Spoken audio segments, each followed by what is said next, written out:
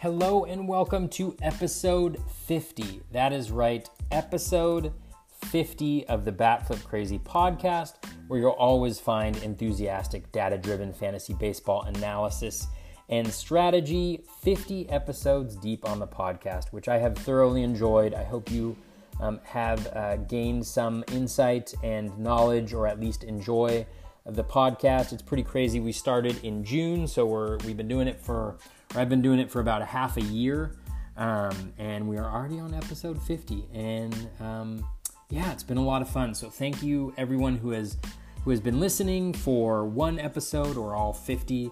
Greatly appreciate all of you. So thank you so much. Today's episode, we are going to cover Matt Chapman, Michael Conforto, and then we will have a redo, or not a redo. That sounds like we're going to redo it. We are going to, I have also posted the Trevor Bauer profile from episode 35. MG Brown 83 left a very nice review and rating for the podcast, and so was able to select 3 players to be profiled, and those are the 3 people he selected. I had already done Bauer, so I just put that profile in this episode. I also cover strategy in non-trade leagues for at Kevin Bitter, who also left a rating and review for the podcast. So thank you very much, Kevin. Very thoughtful review. Really appreciate that. Hope you find the strategy and insight that I provide helpful. It is certainly not totally comprehensive, and so if there are things that anyone on the podcast disagrees with, agrees with, or would like to add, definitely hit me up on Twitter so that other people can learn from you as well. Coming up on the next podcast, we have a Max Freeze inspired podcast that will be Jose Martinez, Hunter Renfroe, Mike Minor. So that should be a lot of fun. Also wanted to give folks a heads up. I will be on the Fantasy World Order podcast with Pat and Joe, who have also been on this podcast. That'll be on Thursday. I'm not sure when the show will drop, but it is going to be a first base preview, and based on the show notes so far, it will be fairly extensive. Not expensive, extensive. It'll be free, but it will be extensive. So definitely check that out. As always, if you like what you're hearing, please do leave a rating and review. For folks who leave a 5-star rating, just let me know, and you can choose one player to be profiled on a upcoming podcast. If you leave a rating and review, you can select 3 players to be profiled on an upcoming podcast, or a topic of your choice, similar to the strategy and non-trade league. So if you like that particular segment, please leave a rating, 5-star rating and a review, and let me know which topic you'd like me to cover. Hopefully, you will all find those helpful. So you can follow me on Twitter at BatFlipCrazy. That is definitely the best place to reach me and to engage. On Instagram at BatFlipCrazy, Facebook at BatFlipCrazyFantasy. On YouTube, just search for BatFlipCrazy, and the blog, or the website, I should be calling it a website, is batflipcrazy.com. Let's get this party started.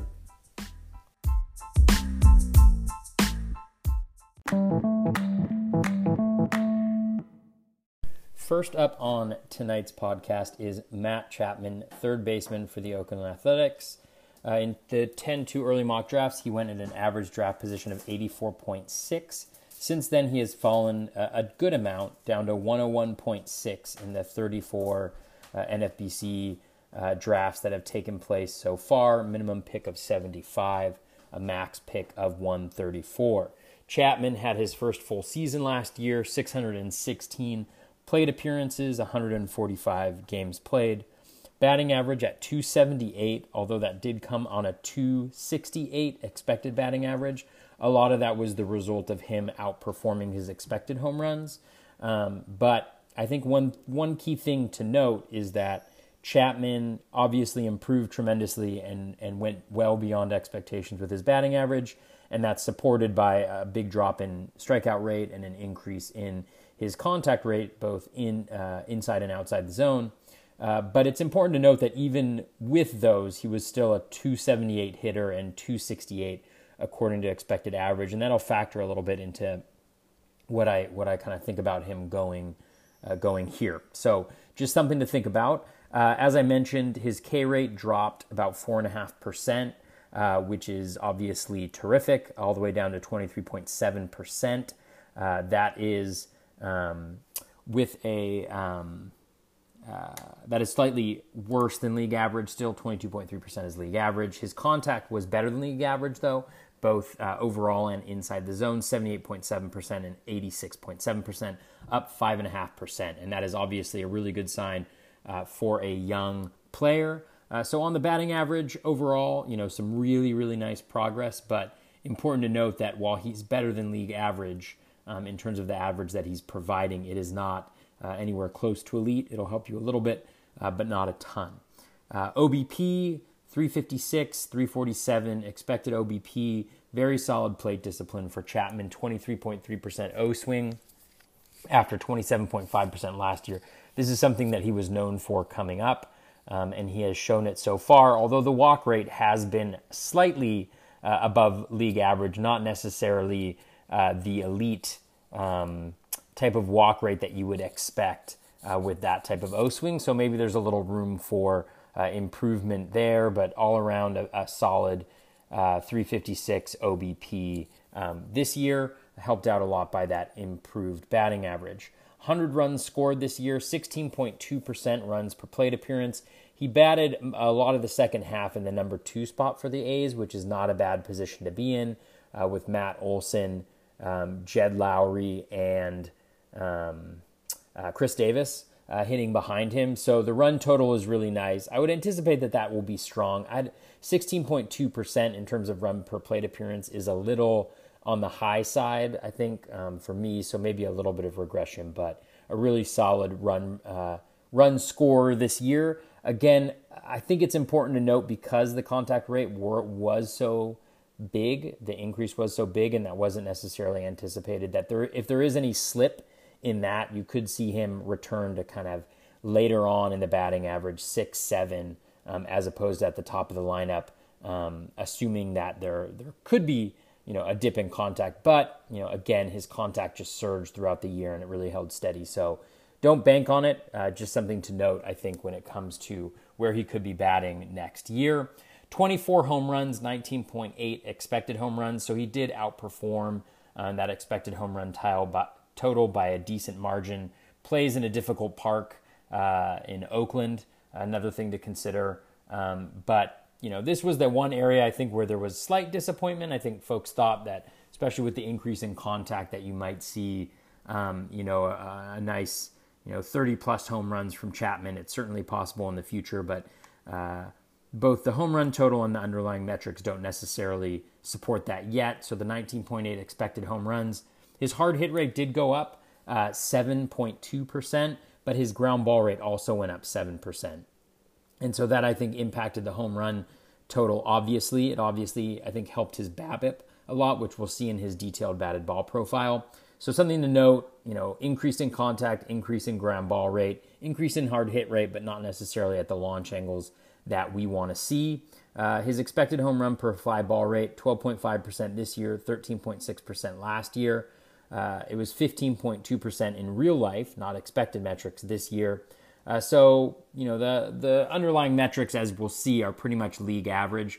37.3% hard hit fly ball rate. That is right on with league average. 37.3% hard hit pulled fly ball rate. That is slightly better than league average by about 5%. His barrel total did dip this year down to 5.8% from 7.4% last year. So again, not necessarily making the same level of elite contact in the air as he did last year. Is it possible that could return? Most certainly. He's still a young guy. We could see a big jump in power now that he's established better contact skills. Whether or not that will happen or not, obviously, that's something that you have to think about and decide which side you want to be on in that argument. RBI 68, 11% RBI per plate appearance, a little low, I think, for both the decent amount of power that he had, the position in the lineup, and batting average. So maybe a little bit of a bump in his RBI total, a little bit of a dip in his runs, but I think all in all, the 168 runs plus RBIs that he scored or that he produced this year looks about right overall. 369 WOBA, 347 expected WOBA. So you see the impact of the expected home runs in the discrepancy there. Only one stolen base in the last 2 years. So about 326 opportunities to steal a base, and he has only attempted. He's only been successful once. He was on 1 for 3 this year on attempts, even though he's pretty fast, 28.7 feet per second and 28.3 feet per second. So maybe just not the quickest guy in terms of his jump. Let's take a look at the detailed batted ball profile. While I do that, looking at him, I think one of the things that kind of limits my interest in Chapman is that where he produces isn't necessarily that special.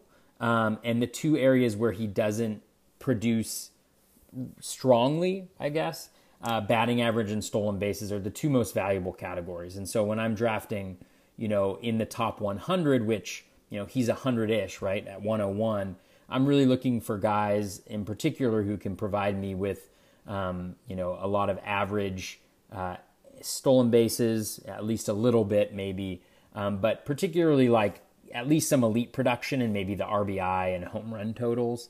And so that, I think, limits my interest in Chapman overall. But let's dive in to the detailed batted ball profile. Some good movement here in terms of his pop-up percentage. It dropped by 7%.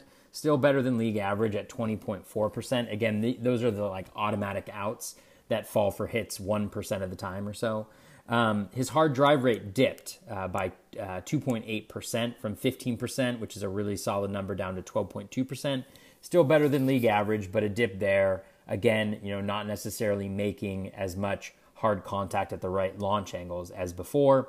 Where we saw the major increase for Chapman, one is in his ground balls percentage. And through XStats, again, those are high BABIP ground balls, not necessarily your ones that are hit directly into the ground. He had a low rate of dribblers, 17.1%, 24.6% is league average. So that's really nice. The ground ball total was at 21.1%. That is an increase of 9.1% from last year. So a lot more ground balls. His line drives were also up 3.1%. So it may be that some of those line drives may, end up being hard drives next year. That's definitely, certainly a possibility. But again, overall, the dip in hard drive percentage aligning with some really nice, a nice dip in his pop-up. Percentage value hit rate was up overall 10.6% this year, about 3% increase, and his poor hit percentage was also down 1.5%. So the impact of that was about a 63% jump in his expected BABIP, which was 335.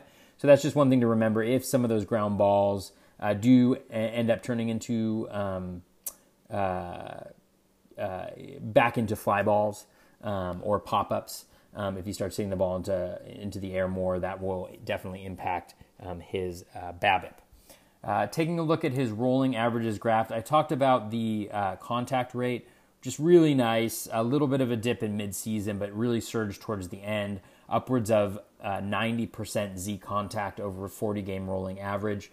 That is obviously really nice, borderline elite from Chapman, which is very, very unexpected. But, once you show it, you own it. So that is really nice to see. That did coincide with a increase in ground ball rate up to about 46.6%. So that would be a significant increase in ground ball percentage. So just something to consider is, was he going for a more contact approach? Was he focusing on contact? Because over that same period of time where his Z contact kind of maintained steady position around 90%, his hard hit rate also fell down, although still better than league average. So that is nice. O swing very consistent, under 30%, down around 25% for his two-year average, which is really, really nice to see. Again, likely to bat second in the A's lineup. So overall with Chapman, I think that, I just can't get super excited about Chapman. If he were to show a little bit more power, If he were to have shown a little bit more power last year in his first full stint in the big leagues, I think I'd be a little bit more excited, because I think you could see, both the higher home run total, then also higher counting stats as well, because again, he's not producing great totals in both batting average and stolen bases. He's not hurting you in batting average, but 278 and then a 268 expected average. It's not necessarily something where you're going after him to help your batting average. So I'm probably not going for him. Let's take a look at the five hitters ahead and behind him. Ahead of him, Jose Peraza, Shohei Ohtani, Victor Robles, Scooter Gennett, Justin Upton. So you can see, like, with a guy like Justin Upton, he's shown 30 home run power. He's stealing you 10 bases. He's shown you the ability to score 100 runs and drive in 100 RBIs. And then the batting average difference is going to be, 10, maybe 20 points. So not huge. So Upton, definitely a guy I like more. Scooter Gennett, similarly, really high batting average, playing in a really nice park, in a really solid and underrated lineup, I think, in Cincinnati. He's a guy who, outside of stolen bases, I think is going to be a pretty similar player to Chapman. He will hit, similar amount of home runs probably. Victor Robles, a guy that I've mentioned liking a lot in the past, just because of the prospect pedigree. I think the Nationals have shown that they're willing to steal bases, and I just think that I think there's a lot of value to be made on those stolen bases for Robles. Ohtani has obviously shown a lot more power than Chapman. Questions around his playing time, obviously, and hopefully those will kind of clarify a little bit as we get closer to the season starting. Peraza, a guy with a lot of speed as well, decent batting average, really nice contact skills. So I'd probably go Peraza there. Muncy, a guy I think similar to Chapman. He's obviously shown more power than Chapman has, but there's also the definite possibility that he's going to get platooned against lefties. So I wouldn't take Muncy there. Smith, Malik Smith, Jonathan VR, Travis Shaw, Josh Donaldson, Joey Gallo going behind him. With both Smith and VR, you're buying the speed, and I think the speed is going to get you value from that position probably. I think they both have their own kind of warts, but two players that I would take ahead of Chapman. Travis Shaw is the guy that I really like heading into next year. I think he's due a little bit of a bump in batting average because of some lack of luck in his BABIP. Has hit 30 home runs, so he's shown that power. May get platoon split, but he's also got the dual eligibility. He's in a great Brewers lineup, in a great park, and he actually has stolen at least some bases over the last 2 years, and so he's a guy I'd like more. Eloy Jimenez, again, I think he's going to be a better hitter than Chapman even in his first year. Donaldson has been a first rounder in the past, depending on the level of risk you're willing to take. He could be a guy, I'd probably go Donaldson over Chapman just because the upside is so much higher. And I really like the fact that he's going to be batting around Ronald Acuna and Freddie Freeman. And then, Joey Gallo obviously has the tremendous power. The batting average is a drain. He's not really going to steal many bases probably. So not necessarily a guy I'm targeting where he's going. So Chapman overall, is a solid guy. The profile is solid. I just don't think it's not the floor or the ceiling isn't high enough, I think, for me to justify picking him around pick 100, and particularly in the batting average and stolen base department. So I will probably pass, but some really good progress for a young player. Hopefully takes the next step in 2019. Next up, we have Mets star outfielder Michael Conforto, going at an average draft position in the two early mocks of 98. He has fallen down to 109.4 in the NFBC draft so far, with a minimum pick of 63 and a max pick of 144. Conforto was coming off a shoulder, I believe it was a shoulder dislocation. I want to say, whatever it was, a very significant injury. I actually stayed pretty much away from Conforto. I had one share on my 8 teams because he dropped ridiculously low, because from a lot of injury experts, they were concerned that this would be a reoccurring injury and just not sure if he would ever get back to where he had been. And for a little while, he really struggled, but in the second half, he took off. I believe he had 17 home runs in the second half.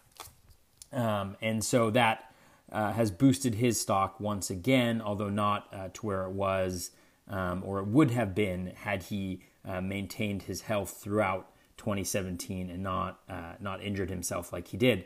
638 plate appearances last year, 153 games. He hit 243, but his expected batting average was 257.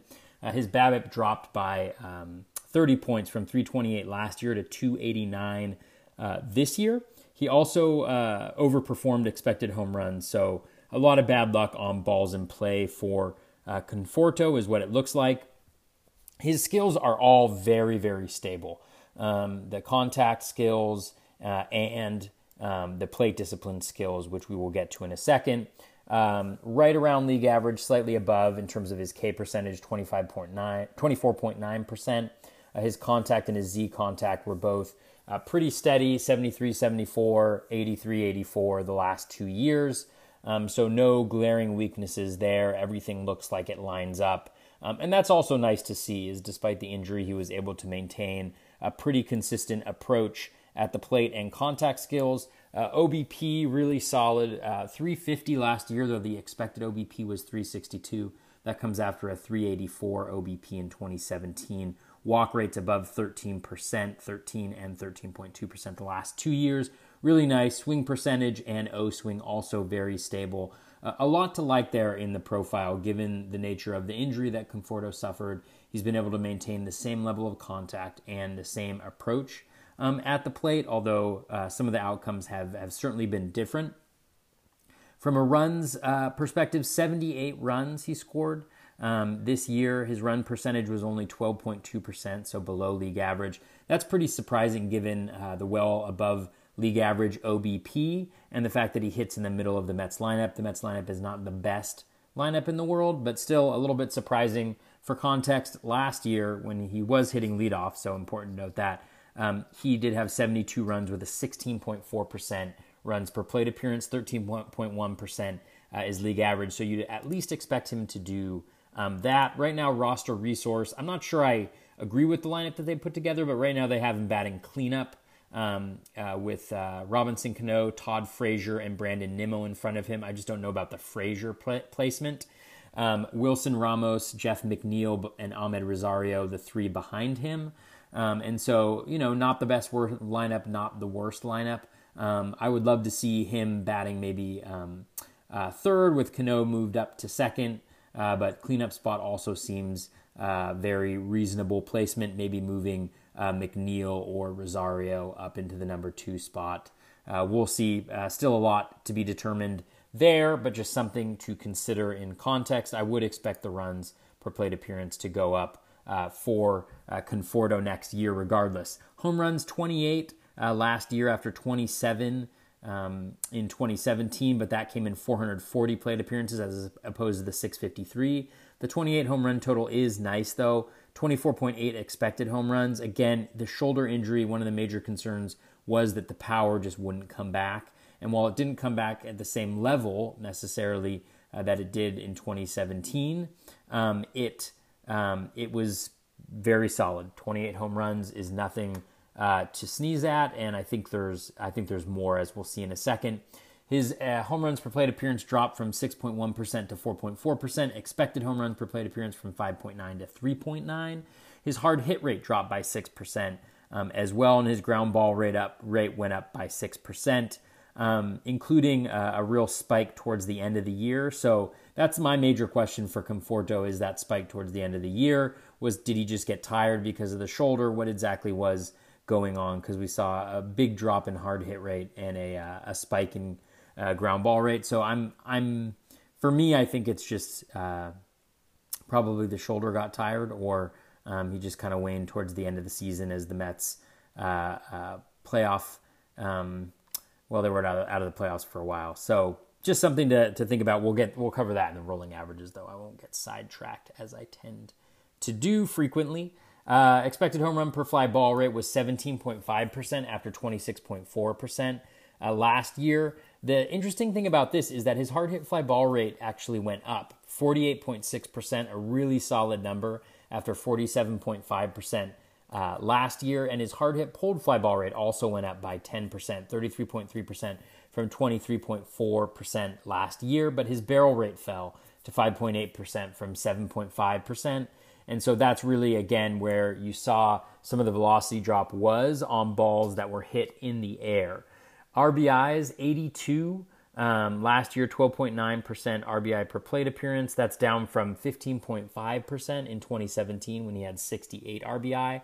Again, if he bats cleanup, especially with the hitters that are in front of him, Nimmo, an OBP machine, Cano, very nice hitter still, and then depending on who they put in the 2 spot, I would expect him to have a nice number of RBI if he's able to stay healthy.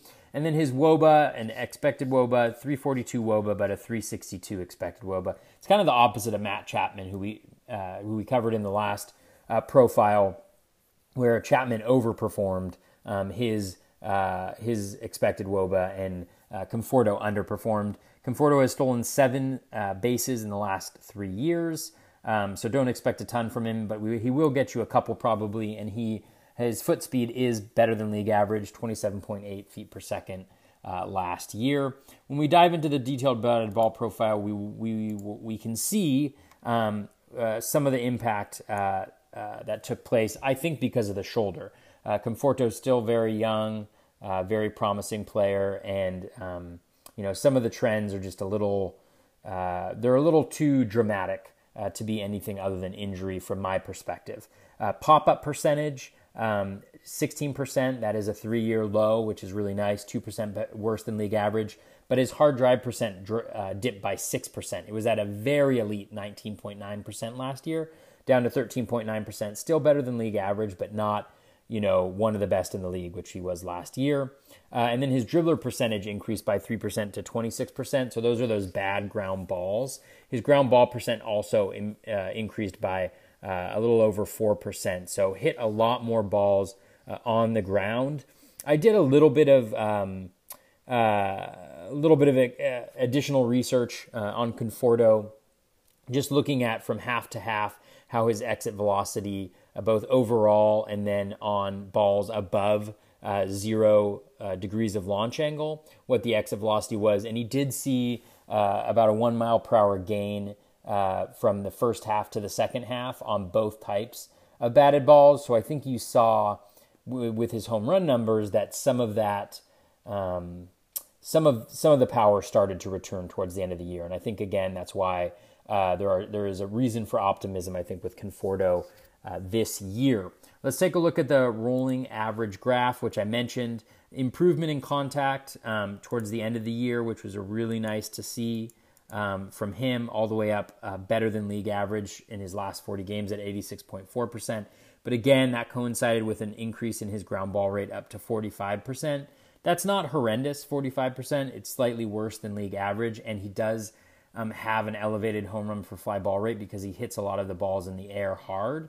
And so it's not the worst thing to happen, but he was about 10% better towards the second half of last year. In terms of his ground ball rate, it was at 35% over his rolling 40 game averages there. Oh, actually, I'm looking at his 80 game averages. So let's take a look at that 40. Sorry about that. Technical difficulties, and see if anything changes there. The ground ball rate was a little bit more elevated over the last 40 games, 46.8%. It got all the way up to 51.4% over his 40 game rolling average towards the end of the season. And his contact got all the way up to 88.8%.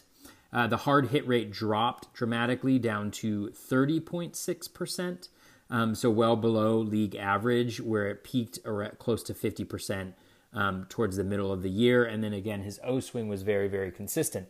The nice thing with the 80-game rolling average is that in his 80-game rolling average, since I had that up before, his hard hit rate, even though it dips towards the end of the season over his last 80 games, it still was at 38.7, so better than league average. Again, I probably put this down to Conforto getting tired down the stretch maybe, potentially.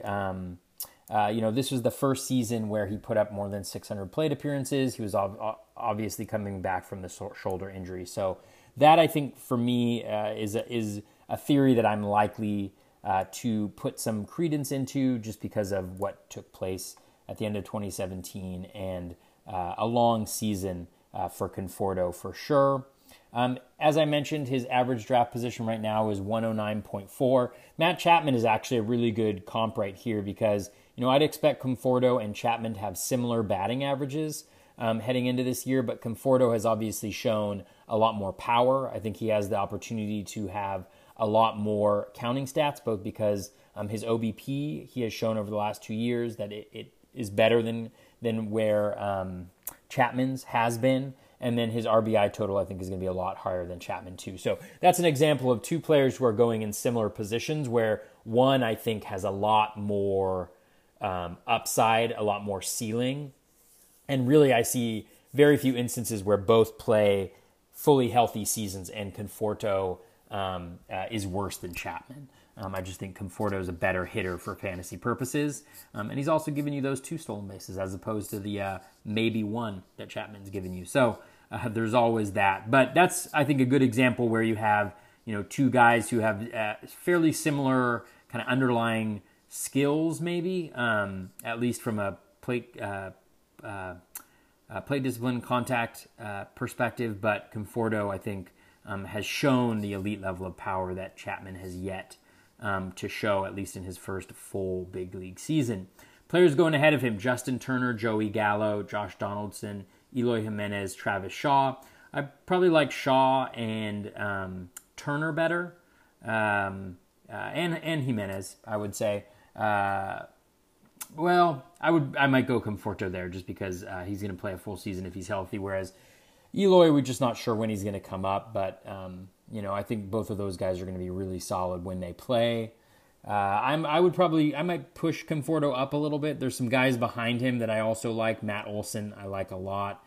D. Gordon has obviously shown that he can provide really high value when healthy and stealing. Salvador Perez, for sure. I'm not going after Perez at that point in the draft. Tim Anderson, I would go over Michael Conforto there. Even a guy like Edwin Encarnacion. I think Conforto has an opportunity to have a much better batting average. He's on a different end of the career. He's going up, Encarnacion is going down. I think Conforto has the same potential to hit 30-plus home runs in a fully healthy season, 1 year removed from that injury. And I think, again, RBI and run totals, I think Conforto's counting stats will probably be better than E5's. So that just is an example. I think Conforto is going about right. I might move him up a little bit. I just think that, coming back from the injury last year, what he was able to do was really, really impressive to me. And I think there was a little bit of lack of luck in the BABIP and in the counting stats. And I think for Conforto, even though we saw a dip in some of the power, a lot of the skills actually stayed the same. And so 1 year more removed from that shoulder injury, I like for those power skills to maybe increase a little bit. And I think you could see him hit 30-plus home runs this year for sure. So that is Michael Conforto, outfielder for the New York Mets, a guy I like heading into this season.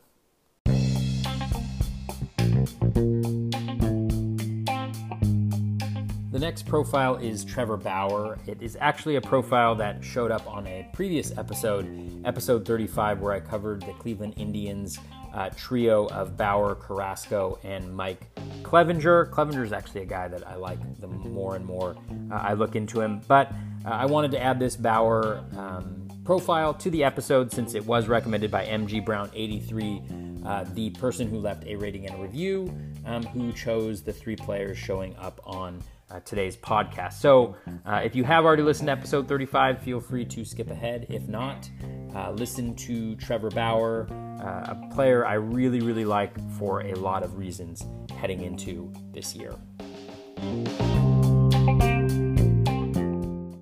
All right, first up today, we are going to talk about Trevor Bauer. Cleveland Indians starting pitcher, currently going in the 10 too early mock drafts at an average draft position of 41st.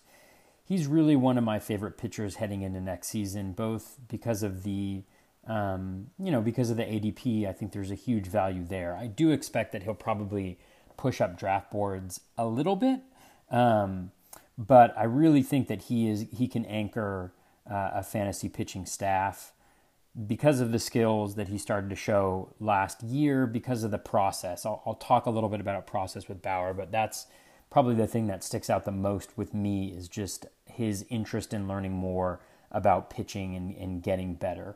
And you can see that through his relationship with Driveline and in other facets. But the thing that really sticks out for me with Bauer is the volume.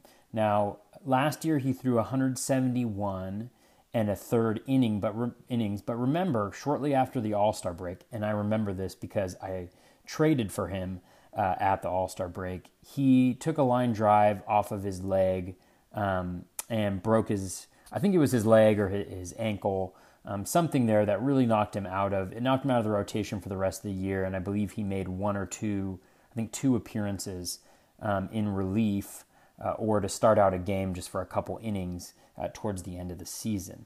Now, the reason I bring that up is he almost hit that 200 innings pitched plateau, not plateau, but mark, despite missing a significant amount of time through injury. So that's just one thing to keep in mind, is that unlike a lot of pitchers who are throwing, who aren't going deep into innings this year, or into games this year, he's actually a guy who goes the distance. And if you hear him talk and you hear other people talk about him, like at Driveline, they talk about his body being the body of a starting pitcher that can really throw a lot of innings. And so that's one of the things that I really like heading into next season.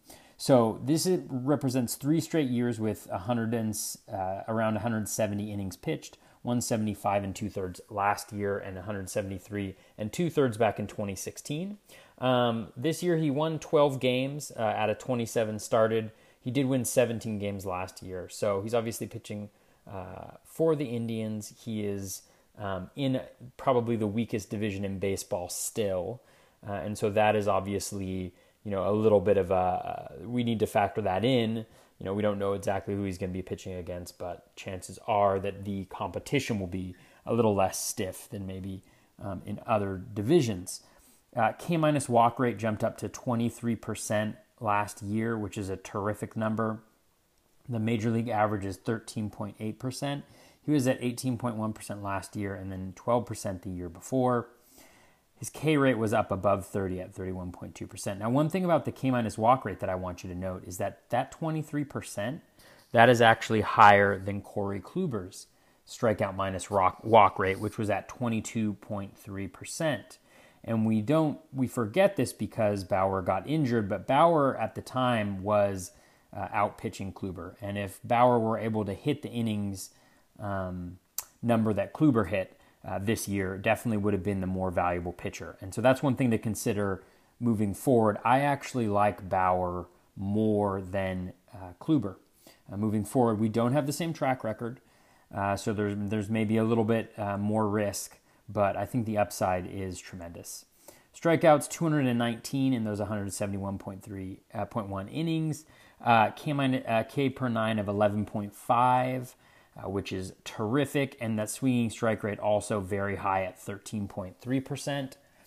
His last year, that was up from 9.1% the year before and 8.9% 2 years ago. Contact down at 46.4%, which is really huge. And his Z contact is at 85.4% this past year, which is down from 88.1% in 2017. And one thing I'll get to when we go through the rolling average graph is how that number plummeted as the year progressed. Contact rate, 70.5% last year, 77% is league average. He was above league average the 2 previous years. Again, he made huge strides last year, and we'll get to that with his pitch mix, but one of the things he focused on last offseason was perfecting his slider. Now, he essentially looked at the best sliders in the game and what made them the best sliders in the game. I think Corey Kluber's was one of them. I think there was maybe one more. And he went through a pitch design process with Driveline to actually develop that slider into just a really filthy pitch.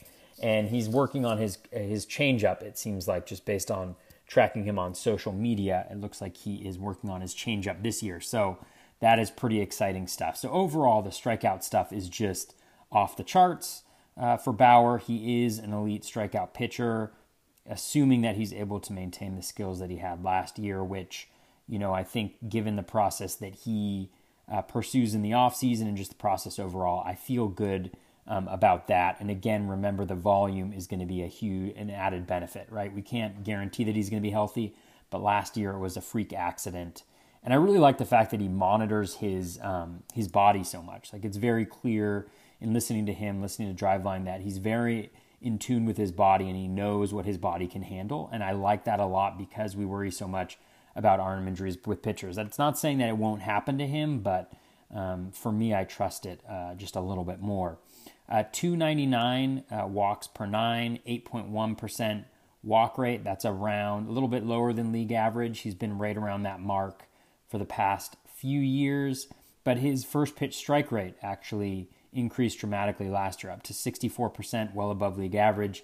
That's up from 56.7% the year before, so huge leaps there.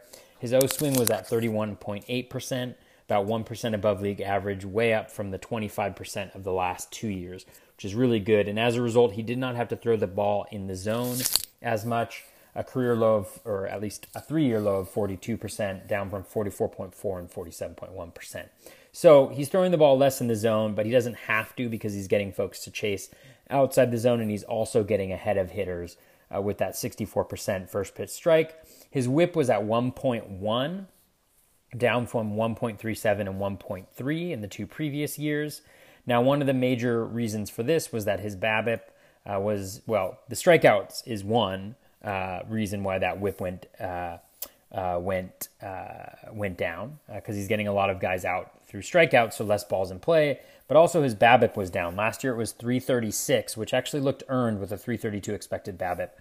But he is down at 301 with a 295 expected BABIP. So the expected BABIP actually supports that improvement, and that's still above league average. So he's not relying on insanely low BABIPs to fuel that whip, which I think is really nice.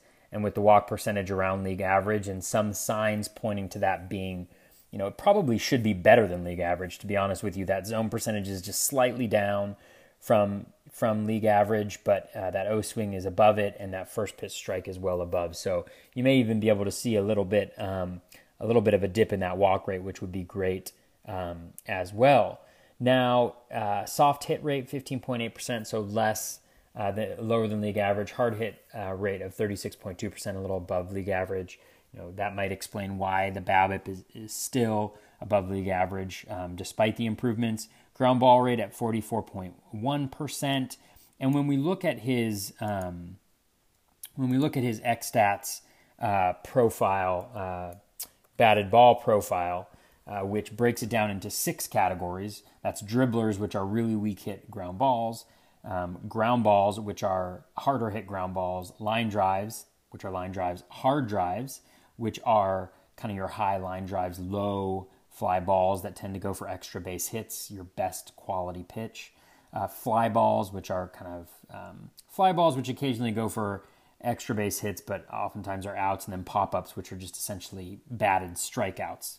They're all go there. When we look at that batted ball profile, some really good signs is his dribbler percentage. So that weak ground ball percentage went up 3% at the same time that his pop-up rate, those automatic outs, went up by 5.5%. So that's really crucial because those dribblers and those pop-ups are the two best types of contact you can generate, and he went up in both of those last year. Now, those are also the most stable of the types of batted balls. Dribblers, hard drives, and pop-ups are the most stable of those batted balls. So when you see increases or decreases there, you're more likely to believe them. And his hard drive rate that he gave up was down significantly from 12.2% last year to 8.8% this year, which is 2% below league average, which helps explain why his home run rate went down. So really good movement on Bauer's batted ball profile there. When we get into his WOBA and expected WOBA, I'll just focus on the expected WOBA, and this is again from xStats, 329, 322 to 269.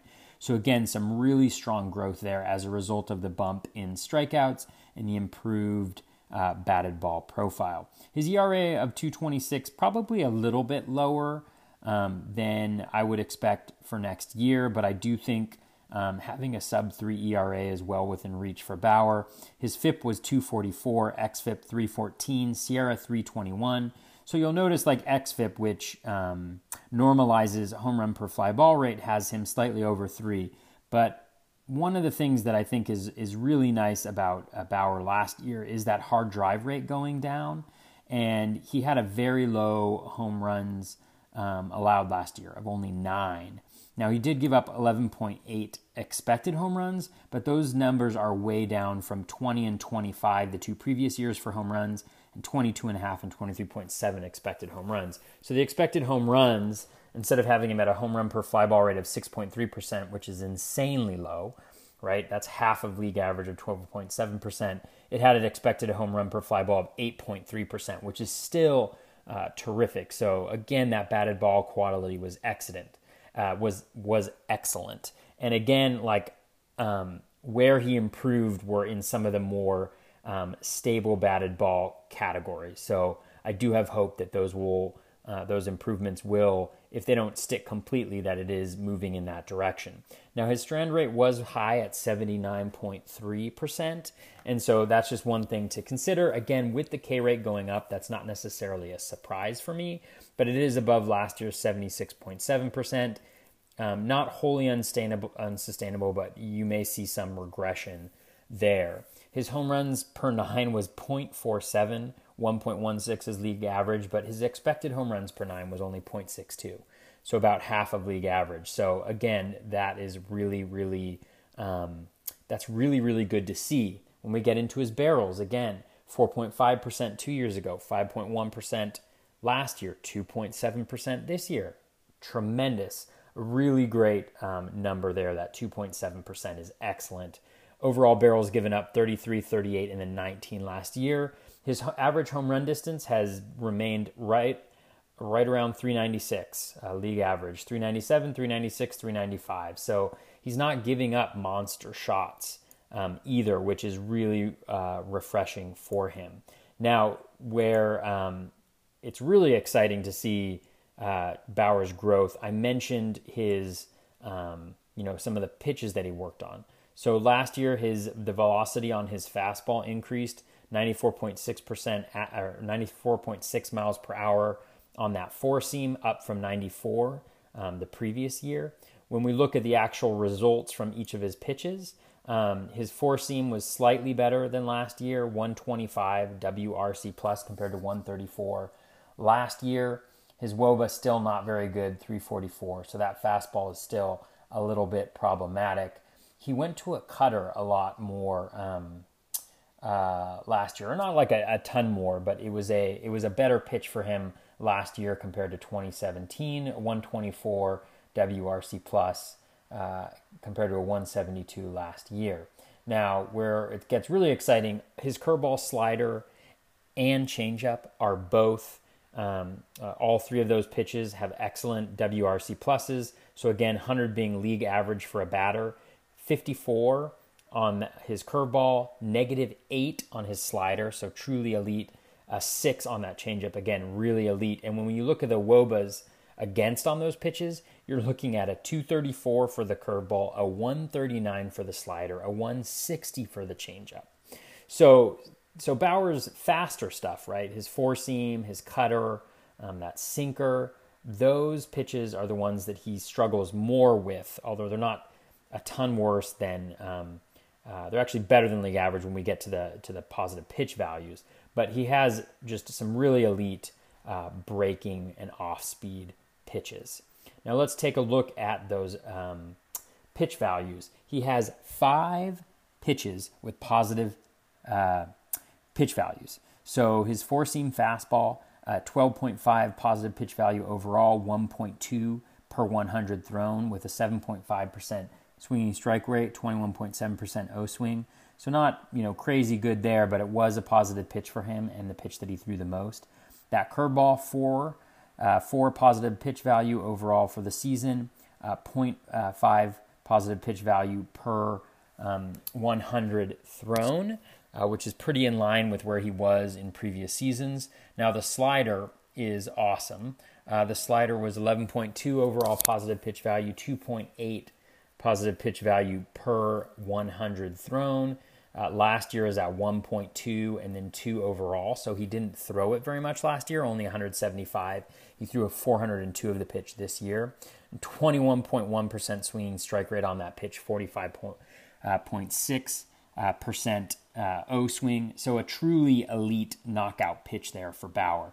Curveball also, I forgot to mention this, 15.6% swinging strike rate, 31.5% O swing. So pretty solid pitch overall right there.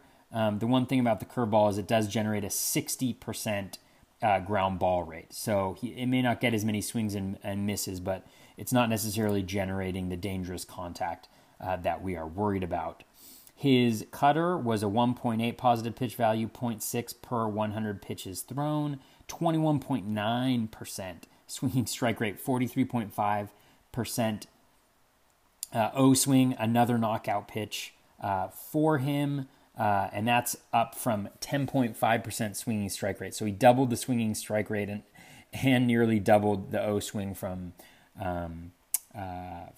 last year, or actually from 2 years ago, but up 6% from last year. So still really improving that pitch. His changeup, 3.8 positive pitch value, 1.9 per 100 thrown, 15.2% swinging strike rate, 25.9% O swing. So it doesn't get a ton of chases, but does get a decent amount of swinging strikes there.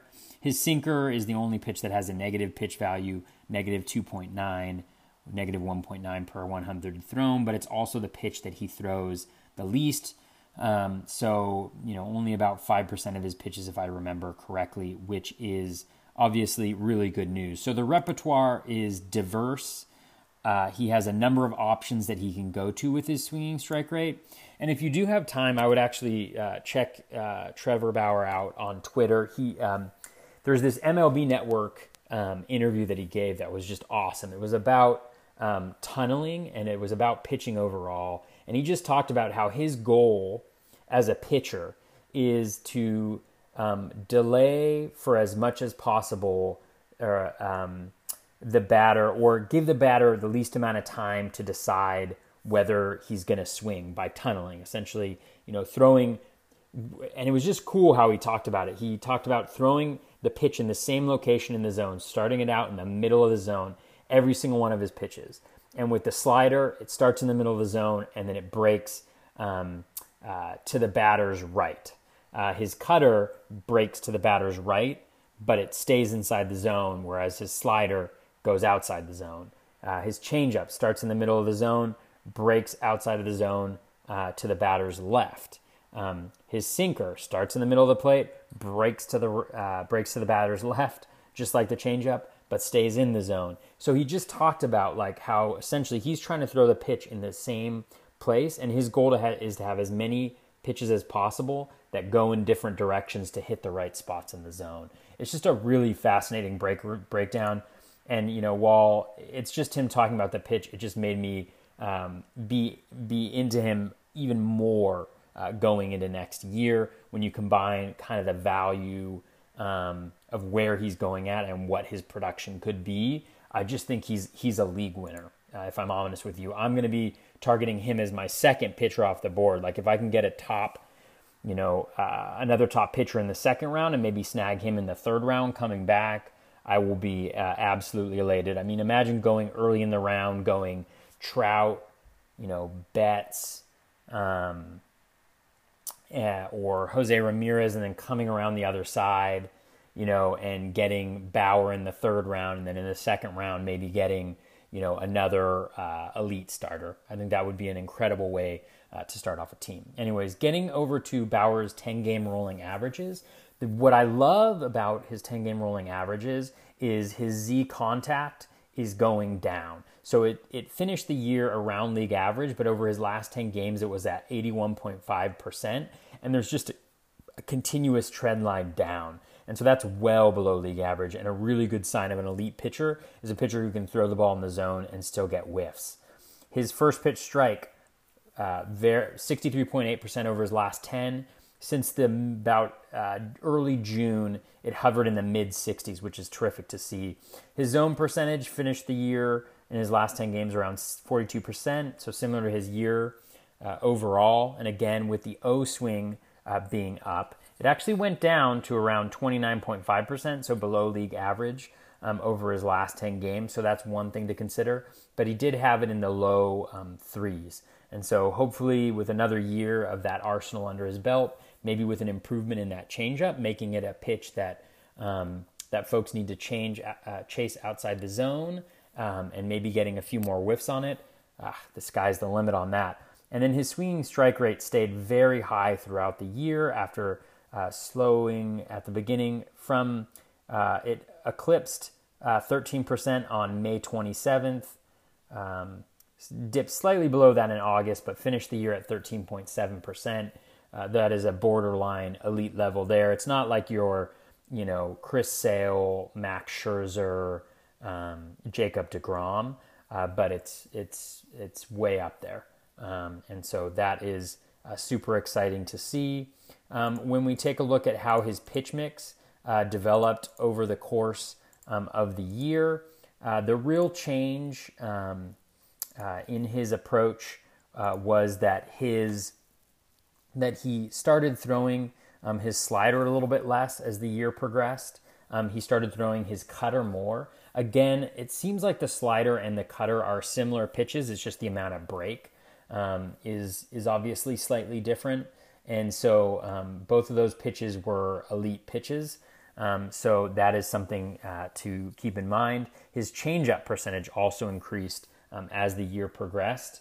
And he really brought down his curveball. That used to be his signature pitch. He used to throw it over 30% of the time. It was down to 22%. And then he also started throwing that four-seam fastball more. So nothing major there except for the dip in the curveball, which is actually a good sign, and why probably his swinging strike rate boosted up, is the fact that that curveball wasn't generating a ton of whiffs. It's good at 15.4%, I believe, if I remember correctly. But that one is from a breaking and off-speed pitch, not one of his better swinging strike pitches, and so that is a good sign. And we saw the cutter increase, which kind of compensated for that, as well as the changeup. So, in summary, with Bauer, I am actually I would rank Bauer above Corey Kluber heading into next year. I really think that Bauer showed us something special last year. And if it weren't for the injury, I think we'd be talking about him in that really top-notch pitcher. I think he would have been maybe finished second in the Cy Young, if not third behind Verlander, because of the sheer volume of innings that I think he would have thrown. I think he would have been in the 220, 230 range if he had been healthy for the whole season. So when we think about pitchers, we're thinking about Scherzer, we're thinking about Sale, we're thinking about deGrom, right? I would have him behind those guys, but in front of Kluber, in front of Kershaw. I would have him in front of Nola. I just think, I haven't fully analyzed Nola, so I've got to kind of break that down a little bit. But I think I would have him in front of Nola probably next year, just because if I'm remembering correctly, the swinging strike rate and the skills were better. But I'll press pause on the ahead of Nola thing because I haven't really delved into him. I owned Luis Severino a lot of places last year, and so I definitely think that I would most definitely have Bauer ahead of Severino. Verlander, I think I have him around Verlander. And probably Snell, to be honest with you. Kind of the Verlander, Snell, Cole. I need to dig deeper into those guys and figure out where exactly they are, but just going off of what I have, I would have Bauer as, as a top 10 pitcher for sure, if not in that top 5 range.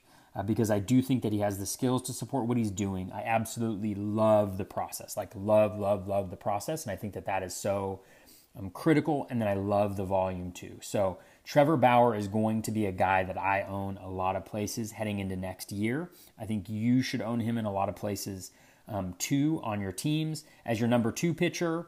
If you're really trying to push pitching out of the gate, I think he's a solid number one who can carry a staff with that volume and skills. So I absolutely love him. So he's my top pitcher on the Cleveland Indians, and he's definitely a guy that I'm going to take ahead of Carrasco and ahead of Clevinger. This segment is another strategy segment, and this one comes from Kevin Bitter, at Kevin Bitter on Twitter, who left a very kind rating and review for the podcast. And so instead of choosing 3 players to profile, he actually had a topic that he wanted me to cover. So I wanted to cover that here. He said, actually, I was thinking about doing an NFBC league this year for the first time. I was wondering if maybe you could do a strategy show for leagues that don't allow trades.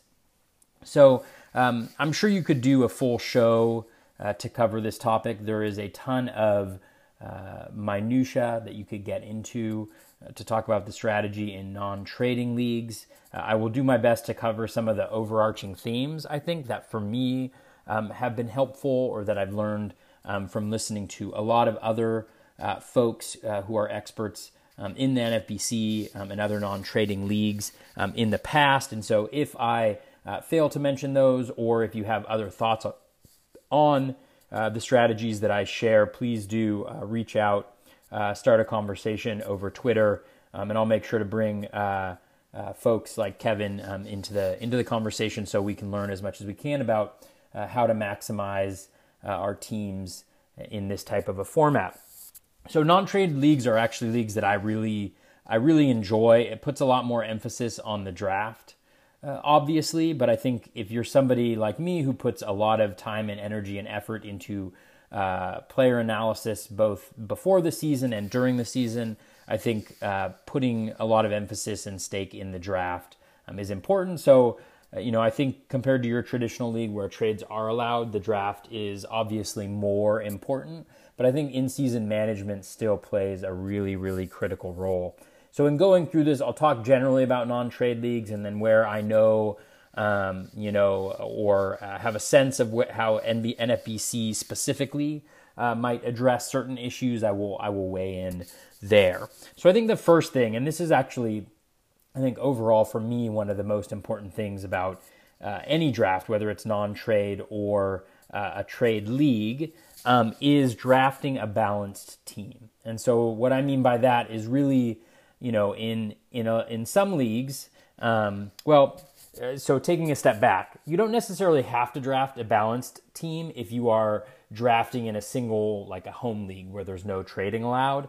But in for instance, a league where there's an overall prize, like the NFBC, for instance, like the NFBC main event or the Roto Online Championship, they all have overall prizes, and you don't have to go for the overall prizes. You can try to win your league by implementing a strategy where maybe you punt a certain category and you still try to win. But a lot of times the gameplay in NFBC, the competition is so high that I don't think you'd be able to get away with that as frequently unless it really works out exactly how you want it to, because a lot of times there are very, very good teams. In the main event, I'm not sure exactly how many leagues, but I think there was only 37 or so leagues last year, like 500 teams or something like that, and everybody who's going into that is investing $1,600. So for the vast majority of people, that's a sizable investment, and they're paying really close attention. They're following a lot. And so I think when there's an overall prize, the balanced team becomes even more important, right? Because you're not going to be in competition for an overall prize if you are not at least 70th, 80th percentile in even one category, right? You may compete up there as one of the top 50 teams, top 25 teams, but you really are probably not going to be able to be in the running for the overall competition if that's the case. And a lot of, like with NFBC, I'm not sure the exact breakdown, but the winner, I think it's $125,000 to the winner of the main event. That is some significant money, so you don't really want to skip out on going after the overall prize when winning your league gets you $6,000 or $6,500, something like that. I can't remember exactly what it is. So obviously that is a lot of money and you should be going for that, but giving up the overall prize during your draft strategy by punting a category is not a good idea. So a balanced team is really important, particularly in that format. For me, I always like to use a balanced team. Part of the enjoyment of the game for me is trying to figure out how I can balance all of these categories when there are so few players that can contribute to all of them, or you have a lot of guys who will hit for power but won't steal bases. So how do you find that optimal balance? For me, there's a lot of fun in doing that. So a balanced team would be something that I would do. One thing that I did last year in my non-trade leagues and just overall for all of my leagues is I don't do my own projections. And if you do your own projections or you have projection/draft software, definitely use that. But what I did is I essentially took what the average 15th spot in each category was, or like the number one finisher in that spot. What was the average for my league? So if I was in a home league that I had like 5 years of data from or something like that, look at what got first place in each one of those categories. And I actually put those as goals just for what I wanted to get. Now, going in, I knew that I was not going to reach those goals, but I wanted to obviously get as close to those goals as possible. Now, standard gains points is a type of projection system or a type of player valuation that essentially looks at how many standing gains points each player's stat contributions would get you. For me, I kind of stuck a little bit more basic. So I kind of had at the bottom what I wanted, what my goal was to reach that number one position for each one of the categories. And then as I filled in my roster, I would add the steamer projection for that player. And in your case, if you're using a different projection system or your own projection system, use your projection system and then see where you are as the draft unfolds. And I only do that because what I want to make sure is that I am being balanced. And steamer is notorious, and most projection systems are very conservative by nature. And so I know that with a lot of the players I'm drafting them because I expect them to do better than maybe the projection suggests. And so I do think that I'm going to do better than the projection that I get, when I add all the totals up. But it gives me a good sense of how the balance of my team is doing and where I may be weak or too strong, or not that you can necessarily be too strong, but where I might be weak as the draft goes later on. And so that will factor into my decision making as I go. And so that's one small little tactic that I use to try to make sure that I keep a balanced team in my draft. An alternative would be to know that you're weak in particular spots, and then make sure that you're being aggressive on the waiver wire to go after players who you think can contribute to whatever that weakness is. Now, in any given season, injuries are going to happen. Things are going to happen where you develop a weakness in your team and you can respond accordingly. And so one of the reasons why I like having that balanced approach is that, and I've used this analogy before, but it's kind of like a balanced portfolio for stocks, right? If you invest all of your stocks in one thing, and that thing tanks, then you lose all your money. But if you take a mutual fund approach and you invest in a variety of different stocks, one may crash, one may do really well, and it helps make sure that there's not too many major crashes or major gains too, right? Although hopefully you're getting major gains. So that's my analogy. I'm sticking to it. But in this scenario, you can kind of, where there are injuries that might hurt you, you can find guys on the waiver wire who might be able to replicate at least some of those statistics. So a good example would be, like if you go after a guy like Malik Smith, for instance, or like just a speedster to provide a really huge percentage of your stolen bases. Not saying you shouldn't go for those guys, but if you go for somebody like that, if that player gets injured, then you have this huge hole in your team if you don't fill your team with other guys who can steal bases, right? 20 here, 10 here, 15 here. I try to get as balanced of profiles as I can in my players so I don't lose out on those guys. Like a good example in TGFBI last year, now obviously this was a trade league, but I had Jose Altuve, who didn't do as well as I thought he was going to do. I also had Elvis Andrus, who got injured and didn't do as well as he was able to do. But I was still able to fill in some of those gaps that I saw by getting players off of the waiver wire. Guys like Adalberto Mondesi, who came up. He doesn't come up every year, but you can kind of look where those injuries happen or the lack of performance happens, and you need to address them. You can address those by being selectively aggressive on the waiver wire, and that's one thing that I would say is, there are very few players that come on the waiver wire in every given year where you really feel like they can make a huge difference on your team. And so when those players come on the waiver wire, you really do need to be aggressive, especially if that aligns with where you may be weak in your team as it develops. And so the waiver wire fab bidding becomes even more important in leagues where you don't have trading, right? That's the way that you fill the weaknesses in your team that develop or that you draft to. And so just being selectively aggressive is what I would call it on the waiver wire, especially for those guys that you need to fill weaknesses in your team. And then know also, especially if you're playing in like the NFBC or just highly competitive leagues, that the fab bidding is very, very competitive.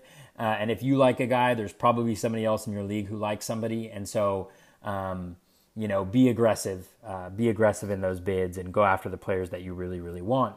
The one thing I'd say going back to drafting is in highly competitive leagues like the NBC, get your guys. And what I mean by this is if you have players that you really, really like, use ADP as a guide or like as a loose guide, but get your players because in competitive leagues, ADP is a lot less valuable because people have done the research. They know where the ADP and the market weaknesses are in terms of where folks are going, and they're going to go get them. So chances are if you think a player is much better than their ADP suggests, somebody else does too. And so if you wait and don't get your guy, you don't get them for the rest of the season because there's no trades. Unless they're so bad they end up on the waiver wire or they're injured. And in that case, right, you're not going to want them anyway. So go out and get your guys. Don't be afraid to jump ADP to get players that you feel like are necessary to make your team the team that you want to be, to have fun, and to build the type of balanced team that you want to have. So, top three things I would say is the balanced team approach and use whatever tactics help you get there. Get your guys. Don't be afraid to go ahead of the ADP to get players that you like, that you think the market is wrong on. And by market, I just mean ADP. And then being selectively aggressive on the waiver wire is really, really important. Go after the players that fill the needs that your team has. And when impact players come on the market, go after them. Right? And go after them aggressively. One thing specifically about NFBC and in a lot of really competitive leagues is that pitching does go early. So a lot of times I'll share the ADP from the NFBC, and a lot of times ADP in your home leagues or in other leagues won't necessarily track towards that, but NFBC starting pitching goes very, very early. And so that's just something to be aware of if you're doing an NFBC league. If you're doing a non-trade league is, for me, especially this year where you have, I think, a lot of really strong guys at the top who I don't see a lot of weaknesses outside of Clayton Kershaw and Luis Severino. And then there's a lot of kind of similar guys in the middle and back end and maybe even a lot of value towards the end of the draft. I think in particular this year, I think pitching is going to move up. And so be aware of that and be prepared in an NFBC league or in a highly competitive league to go after your pitching. Another thing is to understand the rules and what players are available. So especially in deep leagues, 15-team leagues, especially around prospects, different leagues have different approaches to players. So like in TGFBI, the Great Fantasy Baseball Invitational, there was trading, but in the waiver wire, the player pool was huge. And so a lot of the prospects were going well before they were actually called up. And so that was the case on Fantrax with TGFBI. In the NFBC, players who aren't drafted, who are not in Major League Baseball, they don't become available to be picked up on the waiver wire until I think it's if they play like the Friday before that, the Friday before Friday of the upcoming Fab period, then they'll show up in the player pool. And so, that's when you'll see a ton of bidding wars, right? So when Juan Soto was picked up before he was actually called up in some leagues in Fantrax, but in the NFBC, unless you drafted Juan Soto in the draft, he was not available to you until he was available to every single player in the NFBC. And so then you would see really, really hyper-aggressive bidding wars on those types of players. And so that's something that's really important to be aware of. So be aware of the player pool, be aware of the rules regarding Fab and the waiver wire for your particular non-trade league. I would also say squeeze all the value that you can.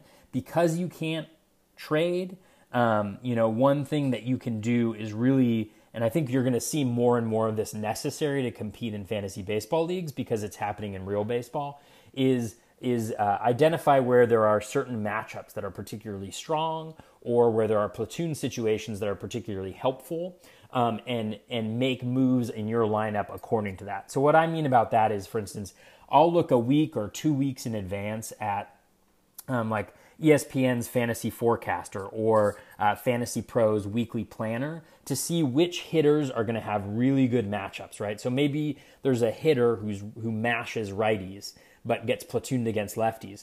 Look out a couple weeks to see, is there a period of, for instance, if you play like midweek changes, so changes for Friday lineups, is there Monday through Thursday, is there a guy who mashes righties who's facing 4 righties? Right? That's a situation where you can take advantage of platoon splits to increase your value. Look ahead. Who are the weakest catcher and or teams against the run, for stolen bases? Who are they playing? Can you pick up the speedsters on those teams, or at least pick up guys who have the potential for stolen bases against those teams in those situations to maybe squeeze out a couple stolen bases extra if that's something that you need, especially later on in the season as you identify where your weaknesses are. You really do need to squeeze out as much of you as you can of the value in your team and the value that's on the waiver wire to be able to compete in these really competitive leagues where you don't have trades to be able to fill in your roster spots. So definitely look at all the resources that are available to you to squeeze out that extra value that you have potentially in your lineup. And then the last thing that I'll say, and I'm sure I've missed plenty in this, I just wanted to go, a little into detail on some of the things that I'm thinking about when I'm in non-trade leagues, is definitely follow folks on Twitter who play in the NFBC, who share a lot of information about strategy or about player analysis. Those players, a lot of them will also do a lot of drafts. They'll do a lot of draft and holds, for instance, and they'll share the draft results or their draft results and get a sense of who they're drafting in their teams or where players are going in different rounds, or look for little hints at strategy that they're providing. And so some of the folks who are really great to follow, who play in the NFBC and are very competitive players in that are, for instance, Vlad Sedler, is a really great follow at RotoGut. Rob Silver, who has the Launch Angle podcast, which is a really great podcast. I would definitely listen to that. He's at Rob Silver. There is Matt Bodica, who is at CTM Baseball, I believe, who is always providing really great updates and does a lot of NFBC work. Derek Van Riper from RotoWire is another guy who is really great. He talks a lot about that strategy on the RotoWire podcast. He is at Derek Van Riper, Derek Van Riper. You probably know these folks if you are listening to my podcast. You probably follow them because they have great podcasts as well. He talks about it a lot. Jeff Erickson also talks about the NFBC a lot. Jeff_Erickson. There's plenty of other folks. Scott Jenstad is another one, at Scott, Jenstad. I mean, there's a number of folks. I'm missing out on a bunch of them. I'm just going with the ones who are kind of coming at the top of my head. Follow these guys because they do share a lot, both in their podcasts, in the articles that they write. and just via Twitter about what their strategy or approach might be in NFBC and other non-trade leagues. So those would be kind of my key points to non-trade leagues. Again, just to go over those, especially when you have an overall prize, draft a balanced team. You're not going to be able to turn that surplus that you have into something of value that you can fill a weakness in. So draft a balanced team. You can use the tactic that I mentioned. You can create your own projections, whatever it is. Make sure you're tracking along in the draft to see how both you and other teams are also doing when it comes to building their teams, because that'll give you insight into where they are looking to draft or what players they might be looking at the same time that you're looking at players to fill different needs. So draft that balanced team.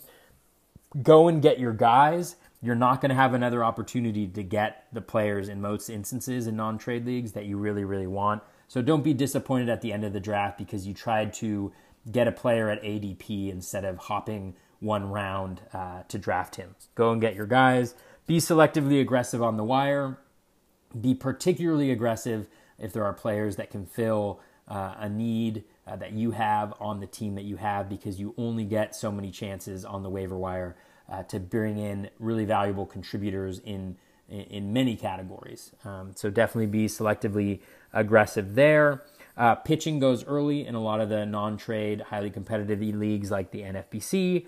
Understand the rules and when players become available so you can plan your bidding accordingly.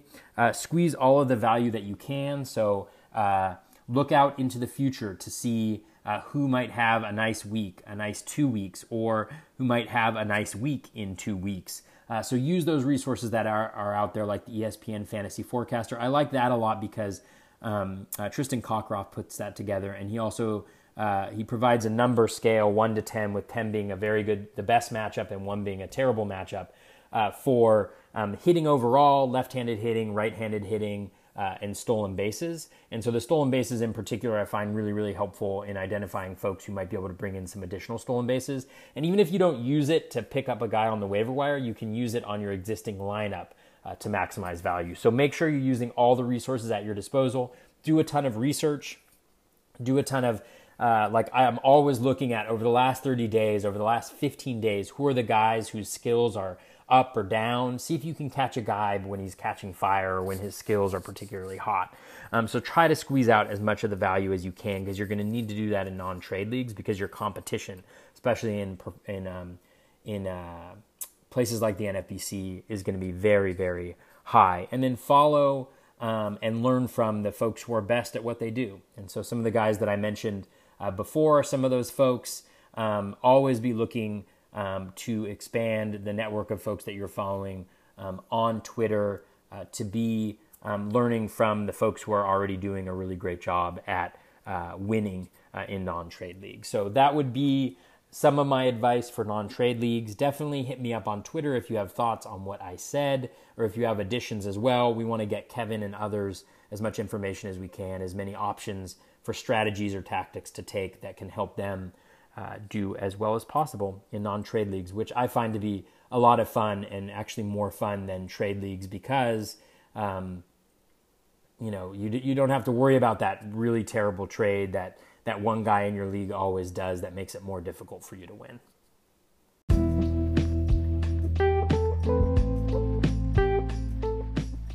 That's going to wrap us up for episode 50, the big 5-0. We have moved out of our midlife crisis, and we are now getting closer to retirement. So unfortunately for all of you, after episode 65, I will be retiring the Batflip Crazy podcast. Just kidding. I will go on well beyond 65 because I can't help myself. I enjoy it far too much. I enjoy this fantasy baseball. Love it. I hope that you found the profiles on Matt Chapman, Michael Conforto, Trevor Bauer, and the segment on non-trade league strategy helpful. Again, as always, hit me up on Twitter at BatFlipCrazy to let me know what you thought, what you agree on, what you disagree on. I always love engaging there. Again, really appreciate everybody who listens to the show. I know I mention it every single show, but it cannot be stated enough. I do the podcast because I love it, because I'm passionate about fantasy baseball. I want to share what I know. There are a lot of people who know more than I do, who have different thoughts on fantasy baseball than I do, and engaging with folks and having people willing to listen to me ramble on about the players and about my thoughts. I just really appreciate it. So thank you so much for listening. Hit me up on Twitter, as I've mentioned, at BatFlipCrazy. If you like what you're hearing, leave a rating and a review. That's the best way for us to spread the message about the work, or about the podcast, and the fact that some folks seem to like it. Hit that like button, hit the retweet when I share it. I try not to share it too much to clog your Twitter feeds, but if you could clog other people's Twitter feeds, I think it comes with a little bit more legitimacy if it comes from other people as opposed to me saying they like it. So hit that like, hit that retweet button, leave a rating and a review. Thank you so much for listening. Best of luck with your fantasy baseball research. Happy New Year. I totally forgot to wish everybody a Happy New Year. Happy New Year. I hope it started off well. I hope it goes really well for you. Baseball research.